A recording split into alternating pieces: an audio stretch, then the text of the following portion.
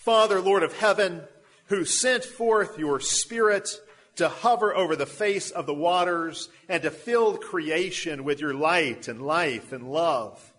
O Father, Lord of heaven, who poured out your Spirit through your Son upon the apostles in the upper room, flashing forth in flames of fire, that the church might come alive in spirit and in truth and be your new creation.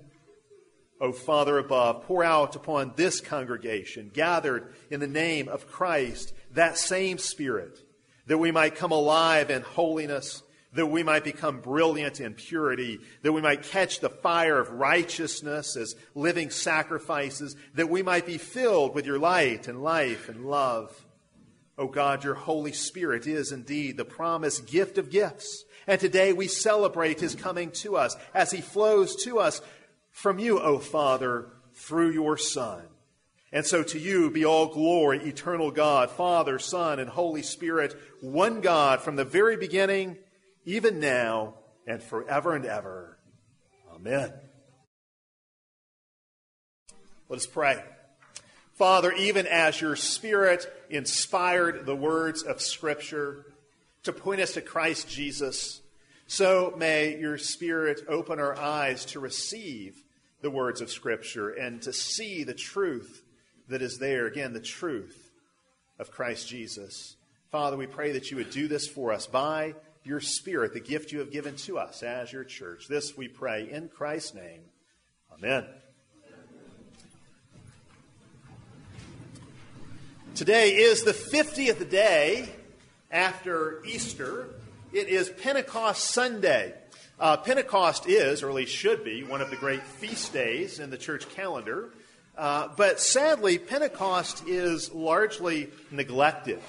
And it's really always been this way. There are fewer hymns, certainly fewer well-known hymns than there are for other Christian festivals and seasons. It's a real struggle to pick out Pentecost hymns that you all will enjoy singing.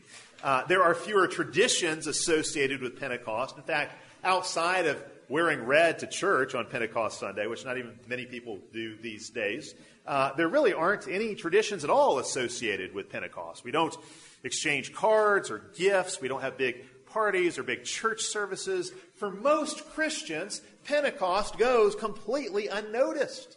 Not even Pentecostals celebrate Pentecost. That's how bad it is. Well, how do you think the Holy Spirit feels about this? How do you think the Spirit feels about the significance of the day of Pentecost, or the lack thereof, the lack of its significance? On the one hand, you might think that the Holy Spirit is really just fine with it. It's kind of like the Spirit to hide in the background, to not call attention to himself. The Spirit is always calling our attention to Jesus. And so perhaps the Spirit is just fine with Christmas and Easter being the really big holidays, and then Pentecost kind of being overlooked. Maybe the Spirit would say we shouldn't even have a day of Pentecost. The Spirit has been called the shy member of the Trinity. Why? Because the Spirit does not call attention to himself. John 16 tells us when the Spirit comes, he will glorify Christ by taking what is Christ's and giving it to us. The Spirit doesn't want to be in the spotlight. The Spirit wants to shine his own spotlight on Christ Jesus and call all attention to him. He wants to draw our eyes to Jesus. So perhaps the Spirit isn't too troubled by the lack of big Pentecost celebrations. But I've got to speak up for the Spirit here and say, on the other hand, I think surely the neglect of Pentecost, the neglect of the Spirit, really grieves the Spirit. The Holy Spirit is, after all, the promised gift of gifts. His presence among us ought to be celebrated. No member of the Trinity can be safely neglected or ignored. We need to understand the work of the Spirit. We need to worship the Spirit and commune with the Spirit. We need to cultivate a relationship with the Spirit, even as we cultivate a relationship with the Father and the Son. So what do we need to know about the Holy Spirit? What's the Holy Spirit's story, so to speak? We might tend to think that the Spirit is largely invisible in the Old Testament Scriptures, And then you have Acts 2, where all of a sudden, almost out of nowhere, the Spirit comes in and grabs all the headlines with all this fanfare, the wind and the fire and the tongues. But then the Spirit seems to go invisible again right after that. We don't really know what to do with the Spirit post-Pentecost. It's as if the Spirit has a story with just one chapter, really just one page, Acts 2, and that's pretty much it. But that can't be right. There's much more about the Spirit than just Acts 2. In fact, Acts 2 is the culmination of themes about the Holy Spirit that have been building up to this point. And then everything after Acts 2 and the rest of the New Testament flows out of what happened there in Acts 2 when the Spirit was poured out. It's been said, Pentecost is an event that cannot be repeated, but neither has it been rescinded. It is an event with ongoing implications for the church, a once-and-for-all event, even as Christ's death and resurrection are once-and-for-all events with ongoing ramifications for the church. So it is with Pentecost. So what is the Spirit's story? What's the story of the Spirit? Really, in a sense, the Spirit's story has no beginning, because along with the Father and the Son, the Spirit is eternal. The Spirit is a person. He's not an impersonal force. We want to follow the Apostle Luke and not George Lucas when it comes to our understanding of the Holy Spirit. Not an impersonal force. He's a person. We also don't want to fall into the trap that many in the church seem to today of just identifying the Holy Spirit with our feelings. The Holy Spirit's not a force and He's not a feeling. The Holy Spirit is a person, a divine person. He is God, the Holy Spirit. And so His story really is God's story. His story starts, if we can even speak that way, with the eternal Trinity. The Father eternally begets the Son through the Spirit. And the Spirit proceeds eternally from the Father through the Son. This is the church's way of capturing what Scripture says about the relations between the persons of the Trinity from all eternity. Next Sunday is Trinity Sunday. Perhaps we'll get to look at that a little bit more next Sunday. This is who God is in Himself. God is a Trinity. The Spirit is the gift of the Father to the Son, and the Son's returning gift to the Father. The Father glorifies the Son by giving Him the Spirit, and of course, the Spirit in turn glorifies the Father in and through the Spirit. And this mutual glorification, this giving and receiving and giving again, has been the heartbeat of God's life from all eternity. This is what the life of the Trinity is like. God exists in a communion of self-giving love.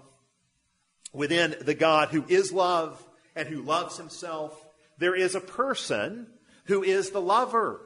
There is a person who is the beloved. And there is a person who is the love they share. Lover, beloved, and love. Father, Son, and Holy Spirit. One divine love shared three ways. One love with each divine person sharing that divine love uniquely. The life of the Trinity is a life of self-giving love, and the Spirit is right in the middle of it. The Holy Spirit is the shared glory and love of the Father and the Son. And that is why sometimes the Spirit is called the Spirit of the Father, and sometimes the Spirit is called the Spirit of the Son, because He is shared by the Father and the Son together. The three persons are one God, sharing one divine life of love and fellowship, a life of communion and communication. And it's not as if deity is split up three ways. No, each person possesses the fullness of the deity. They all share the same divine attributes. They're only distinguished by their peculiar relations to one another. The key thing for us to see here is that the Spirit is fully God. Indeed, as the Nicene Creed says, the Spirit is to be worshipped and glorified. Worshipped and glorified even as the Father and Son are worshipped and glorified. That's really our starting point for understanding the Spirit's story. The Spirit is God and has been with God from all eternity. But the Creed tells us something else about the Holy Spirit. In the Nicene Creed, we also find the church confessing that the Spirit is the Lord and giver of life. That is the phrase that is associated with the Spirit. He is the Lord and giver of life. And here we see the Spirit's story begins to include creation. The Spirit's role in creation. Genesis 1, the Spirit hovering over the watery earth in the beginning. Genesis 2, the Spirit breathing life into Adam, making him a living being in God's image. The Spirit is the Creator. With the Father and the Son, He has a role in the creation of the universe. Not only that, He's the Lord and giver of life, and that He is also the recreator. He is the Lord and giver of new life. Once sin enters into the creation, the Spirit comes to heal and restore and enliven. Sin brings death. Genesis 3, darkest page in the Bible. Adam and Eve turn against God. Sin enters, death enters, and so now what will the Spirit do? The Spirit comes to bring new life as the answer to sin, the antidote to sin. The Spirit gives life, creation life, earthly life. The Spirit also gives new life, eternal life, life in Christ. He gave the first Adam life, but He also gives new life in the second Adam. So many texts of Scripture connect the Spirit to life. They just leap off the page once you start to see them. Job 33:4.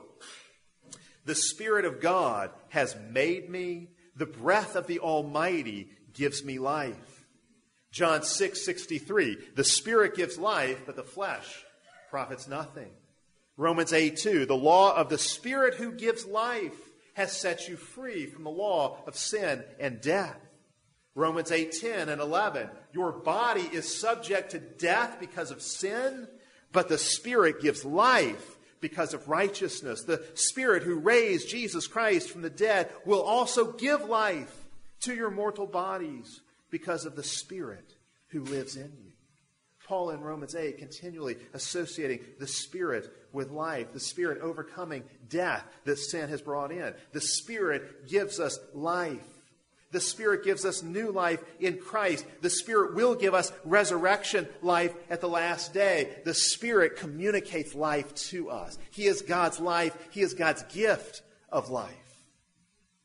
As the Lord and giver of life, the Spirit takes what is Christ's and gives it to us. He gives us the things of Christ. He gives us Christ's new life. He gives us resurrection life, even now. Yes, ultimately in the future, re-embodied life in eternity. But even now, the Spirit makes us sharers in Christ's resurrection life. And this is just as the prophets promised. Again and again, when the prophets describe the coming of the Messiah and of His kingdom, right there along with the Messiah, doing what only God can do, is the Holy Spirit being poured out, doing what only God can do.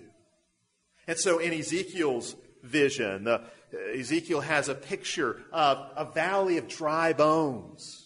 It's like a graveyard. The people of God are dead and their corpses have decayed, and all that's left are these bones. But into this valley of dry bones, a wind starts to blow, the wind of God's Spirit. And it reassembles the bones and knits them back together and puts flesh on those bones and makes a new humanity come to life. It makes the Holy Spirit makes the people of God alive again. That's Ezekiel's picture. In Isaiah's picture, it's a little bit different. Isaiah pictures the creation as a dry desert. And the Holy Spirit is poured out on this dry desert like rain to make the dry desert a fruitful garden. The howling wilderness becomes a new Eden because the Spirit has rained down from above upon the people of God. In John's Gospel, the coming of the Holy Spirit to dwell in us is the coming of the Son and the Father. That's really the amazing thing. When the Spirit comes to dwell in us, the Father and the Son come to dwell in us as well by the Spirit. So you could say, through the Holy Spirit, the whole Trinity dwells in us. That's why Paul says our bodies become temples of the Holy Spirit. The Shekinah glory of God, the Holy Spirit, dwells in each one of us. The Spirit brings us into the same communion with the Father and the Son He has enjoyed eternally. So we are now wrapped up in the arms of divine love that are the Holy Spirit. The The Holy Spirit has been called that part of the gospel that indwells us. You have that part of the gospel that is what Christ does for us outside of us, and you have that part of the gospel that is what the Holy Spirit does within us, indwelling us. The Spirit's work is gospel just as much as the Son's work is gospel. Indeed, you can't have one without the other. If you only have the Son's work and not the Spirit's work, you don't have a gospel. All that Christ did in his suffering and his dying and his rising does not avail anything for us unless we are united to him by the work of the Holy Spirit. The Holy Spirit has to make us one with Christ. This is the work of the Holy Spirit, to join us to Christ, to unite us to Christ, to be the bond that holds us and Christ together. So by the Holy Spirit, we come to share in all Christ has and has done. We come to share in all of Christ's doing and dying. Everything he did on our behalf becomes ours because of the Holy Spirit. We can further unpack the Spirit's story by looking at his symbols. Oh, there's so many rich symbols of the Spirit in Scripture. So many ways the Spirit is symbolized. Let me give you a few of these. The Spirit is symbolized by wind. The mighty breath of God carrying his word along. Even there in Genesis 1, you can think of it this way in the creation account. The Spirit was blowing over the waters at creation. Later, the Spirit blew away the waters of the flood and then of the Red Sea to bring salvation to God's people. The Spirit, as the wind of God, blows where he wills, bringing God's salvation to us. The Spirit is symbolized by water. The water that flowed from the rock in the wilderness. The water that falls like rain in Isaiah's prophetic vision to make the creation fruitful. The waters poured out over us at baptism to heal and cleanse and renew. The waters that flowed out of Christ at his side as he was hanging on the cross. The living water, the kind of water that when you drink it, you will never thirst again. Only the water of the Spirit can quench our thirst eternally. We've been made to drink of this one Spirit. The Spirit is symbolized by fire, the flames that transform the animal sacrifices, causing them to ascend to the Father as a sweet-smelling aroma.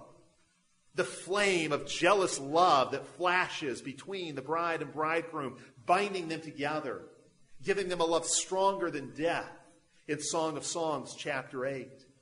The fire that came upon the disciples in the form of tongues in Acts chapter 2 to make them living torches that they might shine God's light and God's love into the world, to make them living sacrifices that they too might be pleasing to God as they offer themselves to him. At Pentecost, God struck a match to set the world ablaze, to set the world on fire with his love. The Holy Spirit is the fiery, jealous love of God. The Spirit is symbolized by oil. Oil in Scripture that is used to anoint and consecrate, to heal, to strengthen, to sanctify. The oil that flowed down Aaron's beard, pointing to the unity of God's people. The oil of the Spirit binding us together. The oil that burned in the temple lampstand as the light of the world. The oil that we have been anointed with now to make us God's holy people. The oil that we use when we anoint the sick to bring God's healing. The Spirit is symbolized in all kinds of ways. These symbols show us the Spirit's story. The story of the Spirit, of course, continues in the life of the church. The Spirit is the Lord and giver of spiritual gifts. The Spirit himself is the ultimate gift of God. The Spirit is the ultimate gift God can give us because the Spirit is God himself. When God gives us the Spirit, he gives us himself. This is the promised gift of gifts, the ultimate gift we could ever receive. To have the Spirit is to have everything. To have the Spirit is to have the whole Trinity. It's to have every spiritual blessing. The Spirit is the gift that contains every other gift. In this one gift is every other gift we could ever need. But this one gift of the Spirit given to the church is manifest in a variety of ways, like a kaleidoscope. It breaks up the colors into a spectrum you can see. So it is with the gifts of the Spirit. The one gift of the Spirit is refracted into all different kinds of gifts in the church. And so the Spirit gives to each of us a unique set of gifts. And these gifts are given to us for service in the church. The Spirit gives each of us a unique set of gifts so we can serve one another.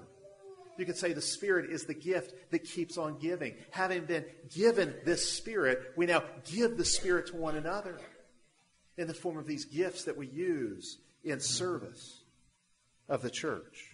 Because the Spirit has been poured out on us, some of us have gifts of prayer. Some of us have gifts of teaching. Some of us have gifts of encouragement. Some of us have gifts of evangelism. Some of us have gifts of mercy. Some of us have gifts of administration. Some of us have gifts of judgment. Some of us have gifts of counsel. Every gift the Spirit gives us is a gift we need. The Spirit enables each of us to build up the church, to build up the house of God by building each other up in truth and wisdom and righteousness as we use these gifts for the good of the whole. We each have been given gifts individually that we might serve the whole of the body of Christ. The Spirit is our equipper for ministry, or better, you might even say the Spirit is our equipment. He is the only equipment we need to do God's work in the world. Armed with the Spirit, the church has everything she needs to accomplish her mission. The Spirit is the Lord and giver of beauty. This is why the Spirit is so often in Scripture closely associated with art and music. And so, for example, in Ephesians 5, we find that the Spirit glorifies speech, turning speech into song. And so when we are filled with the Spirit, we speak to one another. We don't just speak to one another, we sing to one another in psalms, hymns, and spiritual songs.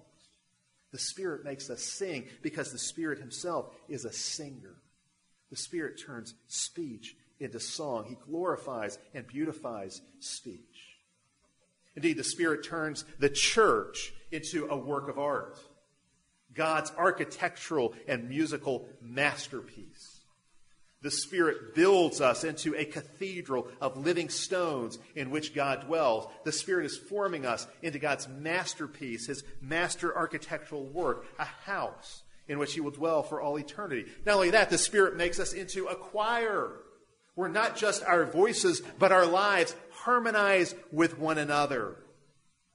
Jonathan Edwards said, "It is especially the work of the Holy Spirit to bring the world to beauty, to glorify the world in every way, to bring perfection and order out of chaos, so that the beauty of the world communicates and participates in God's own beauty." Edwards says this is the work of the Spirit to bring harmony to the world, to make the creation sing God's song, to make God's creation sing in tune. The Holy Spirit is the Lord and giver of aesthetics. He is the Lord and giver of beauty, the Lord and giver of peace and joy and harmony. Further, the Spirit is the Lord and giver of revelation. The Holy Spirit delivers God's revelation to us in the things God has made, and especially in the things God has written. The Spirit is the author of the book of nature, you could say, and also the author of the book of Scripture. The Spirit inspired the words of the Bible so that this book, the Scriptures, this book is a spiritual book. In this book, the Spirit speaks to us. The Scripture is the inspired speech of the Spirit, and so it is infallible and inerrant. It is clear and sufficient. It is authoritative. Indeed, it shares in God's own authority because it is the voice of God's own Spirit. See, the Holy Spirit has a story, but the Holy Spirit is also a storyteller. He's the ultimate storyteller, the original storyteller. We only tell stories because the Spirit is with us. And the Spirit has recorded God's story for us in the Scriptures. The Spirit gives us knowledge of God, yes, even of the deep things of God. According to 1 Corinthians chapter 2, the secret things of God hidden away in the depths of God's own heart from before the foundation of the world are known by the Spirit of God. And they become ours through the Spirit that was poured out at Pentecost. In 1 Corinthians 2, Paul says the Spirit searches the deep things of God and makes them known to us by giving us the mind of the Spirit. The Spirit not only inspired the Scriptures, the Spirit illumines our minds to receive the Scriptures. The Spirit opens our minds and our hearts to receive God's truth. The Spirit makes us a spiritual people, a people who know God. Of course, the story of the Spirit doesn't stand alone. The Spirit's story is intertwined with the story of Jesus. The Holy Spirit is the Lord and giver of Jesus' humanity. The Holy Spirit overshadowed Mary's womb and made the Son sent by the Father incarnate in human flesh, so that Jesus would be born of the Virgin, even as he was conceived of by the Holy Spirit. Conceived in the womb of the Virgin Mary by the Holy Spirit. He's the Lord and giver of Jesus' humanity. Further, the Spirit came upon Jesus at his baptism and then drove him into the wilderness to combat Satan. The Spirit enabled Jesus to preach words of truth and wisdom. Isaiah 11 talks about this sevenfold anointing that the Messiah would receive. This sevenfold spiritual anointing. 7 ways the Spirit would speak through him and work through him. And you see that worked out in the Gospels in his earthly ministry. By the Spirit, Jesus cast out demons. The Spirit gave him victory over Satan. By the Spirit, he offered himself up to the Father on the cross.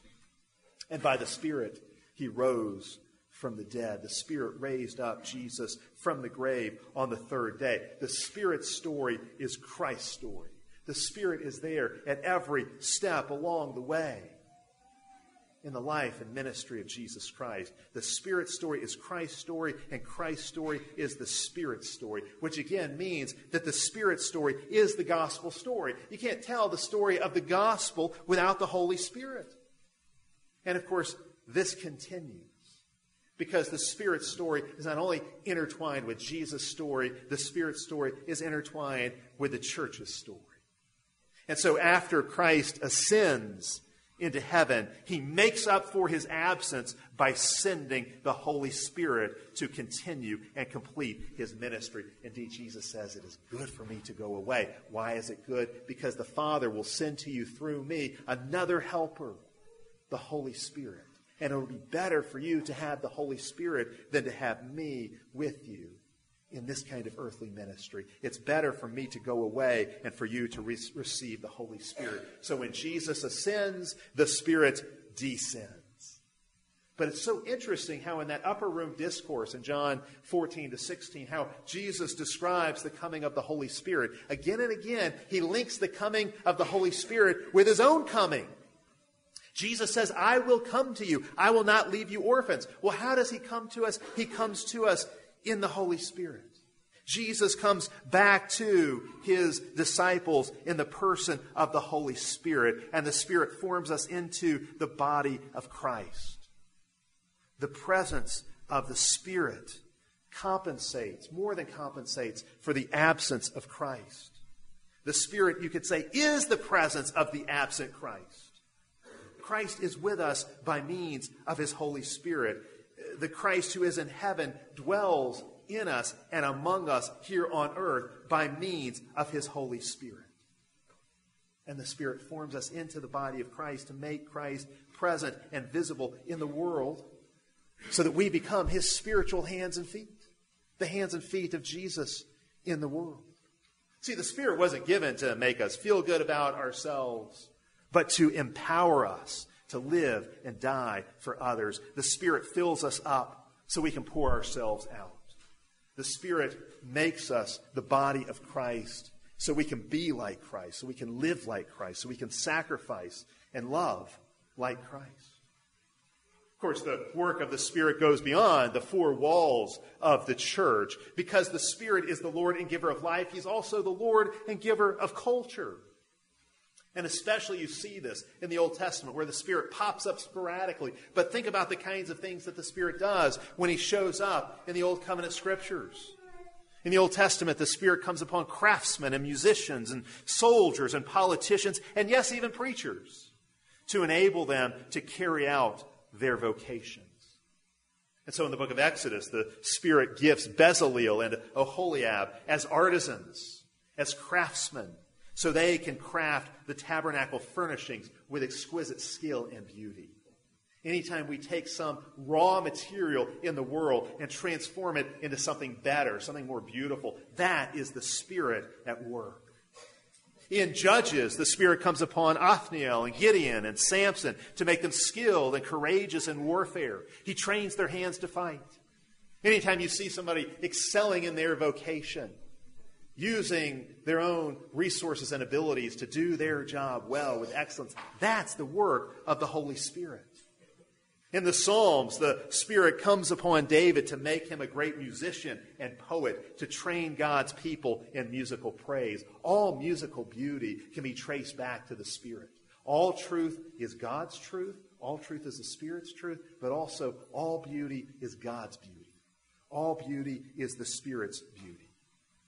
In the prophetic era, the Spirit was with Daniel to make him a great imperial politician and statesman, so he could stand at the right hand of multiple Gentile rulers and direct the courses of these world empires. The Spirit enabled Daniel to be a master politician. Anytime you see a statesman carrying out his work on behalf of the common good, we don't see a lot of that in our day. We have a dearth of the Spirit in politics, I think. But anytime you see the Spirit at work in a statesman, the art of politics, that is the Spirit at work. And of course, the Spirit enabled the prophets to preach, to deliver God's word. In Acts 2 at Pentecost, coming into the New Testament, the Spirit comes upon Peter to make him a great preacher and evangelist. Indeed, the Spirit is the missionary Spirit, the Lord and giver of mission. He is the Lord and giver of evangelism. He is the Lord and giver of comfort, who through his spokesman announces our forgiveness and assures us of salvation. Paul in Romans 5 says, through the Spirit, God has poured his love into our hearts. The Spirit is the divine matchmaker who brings together and unites Christ and his bride, the church. He comforts us and assures us in this way. Really, the only royal wedding you ought to care about is the royal marriage of Christ to his people. As the Holy Spirit bonds us together. The Holy Spirit is the divine matchmaker. The Holy Spirit is the love that Christ shares with his church. The Holy Spirit is the tie that binds. And so now, the story of the Spirit includes your story and my story. Your story is now a spiritual story, because the Spirit has entered your story and joined you to Christ. And so now your story is part of the Spirit's story. And the Spirit is in your story, your personal story. The Spirit has come upon each of us, renewing us and gifting us, enabling us to live lives that please God, lives that bear the fruit of the Spirit, as Paul lays it out in Galatians 5, lives that serve the good of others, building up the church and manifesting God's reign in the world. The Spirit is the Lord and giver of true spirituality. We hear people today talk about how, I'm not religious, I'm spiritual. Okay, and they may mean something problematic by that or not so problematic, depending on how they're using those terms. But biblically, the Spirit makes us truly spiritual and truly religious. One of the problems, I think sometimes we think of, the spiritual person is a person who is so heavenly minded, he's of no earthly good. That's not true. The work of the Spirit cannot be confined to the inner man. It cannot be compartmentalized. True spirituality is not found in the person who avoids the physical or the cultural as much as possible. No, the Holy Spirit makes us practical and wise and engaged. Engaged with one another, engaged with the world, engaged with God's creation. The Holy Spirit makes us truly human. The Dutch theologian A.A. van Ruler once said, we become Christian in order that we might be truly human. Anything else would be subhuman. Our true humanity comes to realization as the Spirit unites us to Christ. And it's in Christ Jesus that we live out a truly human life. The Spirit creates the true humanism. He's the Lord and giver of true humanity. And so in the Spirit, we begin to live according to God's law and according to God's design in all of life. And so the Spirit shapes not just what we might think of as our spiritual lives. The Spirit shapes the way we do politics and art and family and education. The Spirit molds us and shapes us in every area in our lives. The Spirit makes us useful here on earth. He makes us full of love and wisdom. He makes us bold. He makes us kind. He makes us wise. He makes us like Jesus. Paul says that by the Spirit we confess Jesus is Lord. And that's true. And it's also by the Spirit that we begin to obey Jesus' lordship in every area of our lives, bringing him glory in every area of our lives. See, we need to understand the Holy Spirit is just as concerned with public life as he is with private life, just as concerned with politics as he is with prayer. The Spirit is the Lord and giver of civilization. Indeed, he is the Lord and giver of Christian civilization. He is the Lord and giver of discipleship and the Lord and giver of discipled nations. The Spirit is the Lord and giver of globalization and of unity.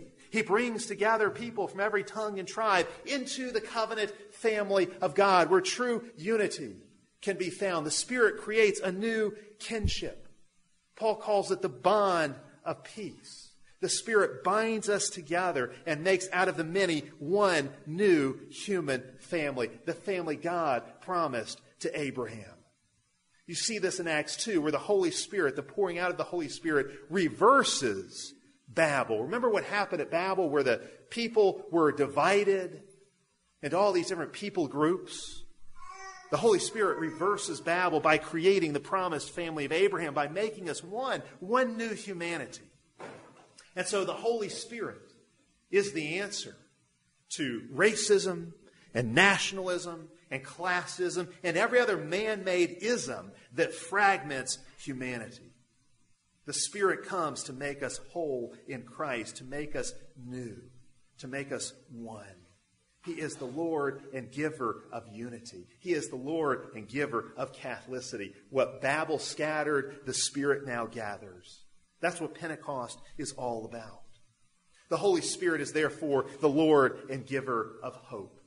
Indeed, the Holy Spirit is our hope because he is Christ with us. He is our hope, and he gives us hope. He gives us hope for the future because he contains the future in himself. He is the Spirit of peace and joy, the Spirit of love and grace.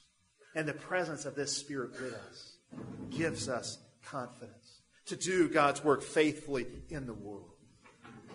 And so what can you do? What does it mean to live on this side of Pentecost? What does post-Pentecost life look like?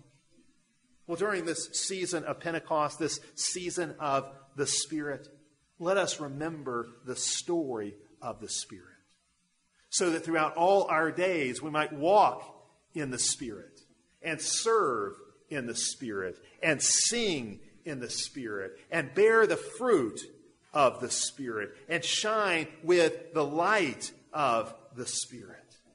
Let us share in the mission of the Spirit to the nations and join in with the Spirit in bringing glory to Jesus and in taking the things of Jesus that we've now been given and giving them to others. Let us make music in the Spirit and pray in the Spirit and comfort one another in the Spirit. Let us produce goodness and beauty in the Spirit. Let us speak truth in the Spirit. Let us maintain the unity of the Spirit. Let us share together in spiritual food and drink, even as we have been baptized by the same Spirit. Let us be filled with the Spirit, and let us sow in the Spirit that we might reap in the Spirit. For the Spirit is God himself. God in us, God with us, God for us. Let's pray together. Father, we do thank you for the gift of your Holy Spirit. The gift of your Holy Spirit binding us to Christ, binding us to one another. The Holy Spirit binding one generation to the next. The Holy Spirit binding heaven to earth, even. Father, we thank you for the gift of your Holy Spirit, the gift of your love. Father, may we share in this gift. May we be wrapped up in this gift of your love, the gift of the Spirit. And may we share this love with others. Even as the Spirit has flowed out from you through your Son to us, may the Spirit flow out from us to others, that others might be touched by your love as we minister to them in the power of the Spirit. All of this we pray in the name of Christ Jesus our Lord. Amen.